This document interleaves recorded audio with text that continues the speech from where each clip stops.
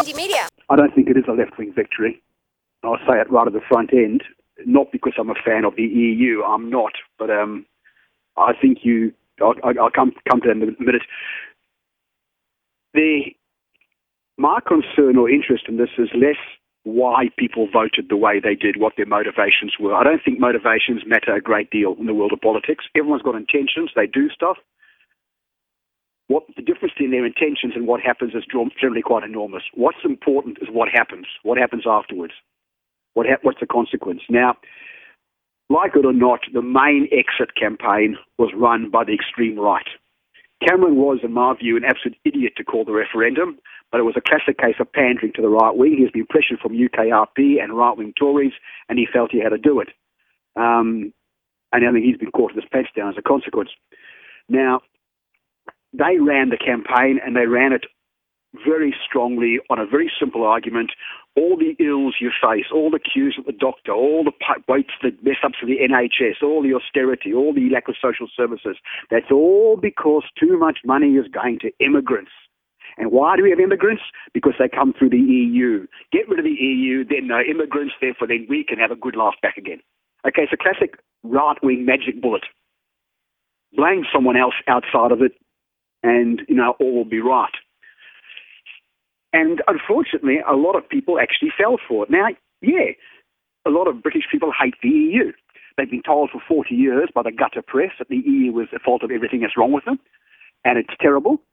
Back in the 1980s, it was too left-wing. Now it's suddenly too conservatively neoliberal. Interesting how that changes depending on the message. But yeah, there's a lot of disliking of it. There's a lot of distrust of it. There's this hankering after Britain should be, a sovereign nation doing its own thing, sort of a post-imperial kind of hangover, if you like. There's all these kind of things going on. A lot of working class people are angry at the austerity they've suffered. And I think the vote does, in a sense, reflect that. It's people talk about anti-politics sometimes on the left, that people are rejecting the political system, the political elite overall, and their voting shows that. The problem is that it's a wide open space for the right to walk into and organise, and they have in this case. And the result of this referendum empowers them. It makes them feel that they're winning. It makes them feel they can come out in public. There's been a lot of reports in the last 2 days about fairly awful incidences just on the streets of people abusing minorities, abusing immigrants. Fuck off. We don't want you here anymore. When are you leaving? How dare you laugh? We're throwing you out. Physical assaults, all kinds of stuff. It's that kind of ugliness that has been empowered by the vote. And I think left groups like the SWP, however clever their theoretical reasoning, and however much they're trying to claim now that the chaos in British politics as a result of the vote was somehow a victory for them, are just putting a spin on it. They really, I think they sided with the fascists on this issue, and it's appalling.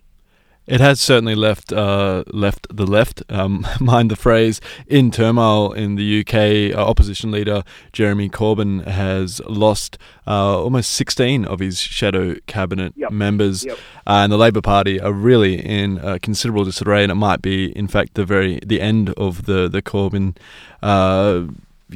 movement, I guess. And unfortunately, we've also seen the end of Sanders and so forth. Where do you think this leaves the left in the UK? And is there any hope of rescuing something positive from this result? I would like to see Corbyn hang on, but I think he's done. The Parliamentary Party have always disliked him. They've been waiting for the opportunity, and they've got it now. In a Parliamentary Party vote, he'll go down. The membership would vote for him. But the interesting thing is, again, the polls indicate that most of the voters don't like him. So, this is something the Parliamentary Party can point to. Tories are in disarray. We've got a leader people don't like and not going to vote for him. So it gives them more ammunition. Look, what has to be done is a concentrated, organised campaign to roll back and push back the right. Okay? It's very unfortunate that so many of the left can be seen now suspiciously and as having enabled the right. I would have a great deal of difficulty having any confidence in the political judgment of people who had supported an exit campaign. I really would. And that does make it very hard for people to work together. But I don't know what other options there are. Of course, this is going to have ramifications not just for the left in the UK, but more broadly in Europe. Yep. Fascists are just absolutely salivating at the opportunity in France, in particular, to push for France to leave the EU, and elsewhere, Poland with their far right government already, even well before this, have been making moves at exiting from the EU. Where does it leave the left in Europe? I actually would be surprised if the British actually leave. The referendum is not binding. It's just an opinion. Parliament hasn't got to agree to it. So in that sense, it's perhaps just a political manoeuvre by certain Tories and far-right politicians. If you look at what's happened, Cameron has said, okay, I'm going to step down in October. That's when the Tory party conference is being held. So basically what he's saying is, you guys work out who you want as leader after October. Now, they could perfectly well turn around and say, we want you, we're going to vote you back in. Mm. Okay? Now, the obvious candidate is Boris Johnson. Now, Boris is sitting going like, okay, Cameron's he's basically said it's up to the person who succeeds me in October to trigger the exit, to trigger Clause 50 and start the process. So I'm not going to do it. It's up to my successor. So if I do it, the financial establishment, the people who support the Tory party, big capital, they're going to be pretty damn angry at me. I'll lose. If I don't do it, then I'm going against the wish of the population. I'll lose. Effectively, in a sense, he's stymied Johnson's campaigns. Mm. So in some ways, Cameron has actually, although he's skated into a very dangerous territory, I suspect, I would be actually surprised if they leave and if he actually ends up not being leader after October. I mean, that may throw the Tories into somewhat of a turmoil, and we may not even see an exit, and they already are.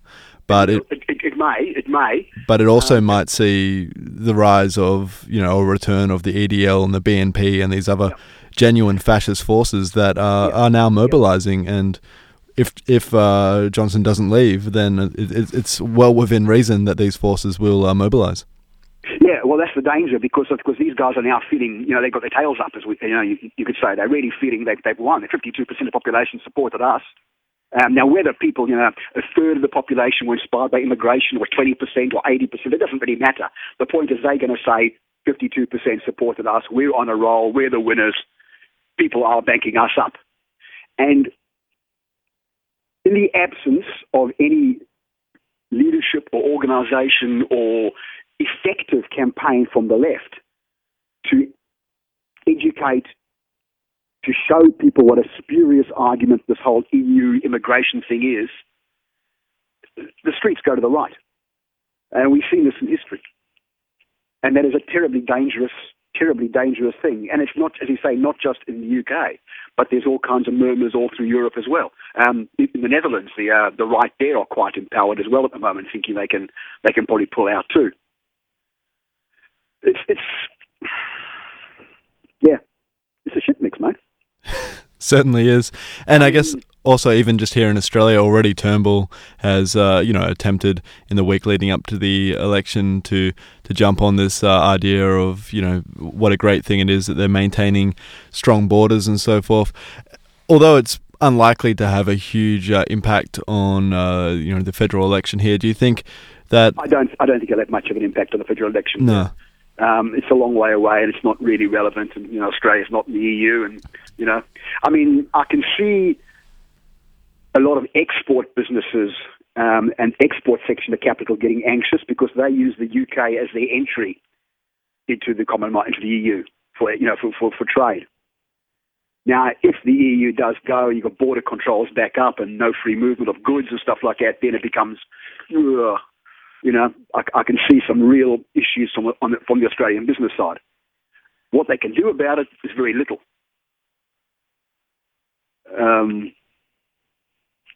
But there will be concerns expressed, at the level where Turnbull... let's not forget that Turnbull is not just an agent of capital, as most prime ministers normally are. He actually is capital. You know, with Turnbull's takeover, the Australian ruling class actually took over politics rather than having someone do it on their behalf. And that's quite an interesting development too. So his conversations are with these people all the time. So they'll be, putting pressure on him to probably pressure the Brits. But that's hard politics stuff. It doesn't operate at the street level. Certainly, we might leave it there, Cedric, because if I started talking to you about what is to be done, we'll probably be here for good into the at least the next hour. My argument would simply be what the left should have done in Britain and all across Europe for ages now is recognise that you have to build a continent-wide, a transnational movement. The Greeks needed that last year. It wasn't there and they went down. What was needed was a transnational left movement to take on capital in all its centres of Europe. Unfortunately, the left in Europe and elsewhere is really mired in this old-fashioned nation-state worship. It is essentially nationalist, and it is mired in this idea of, we can do things only within our own state. And part of what's driven this idea of national sovereignty and, security and out of the EU has been precisely this kind of residual, if we're out of the EU, we can vote in the Labour government and change things. Well, no. You could get out the EU. They could vote in a Corbyn government, and within a week, Corbyn will be on notice that the financial markets are going to slaughter the pound unless he changes his tactics.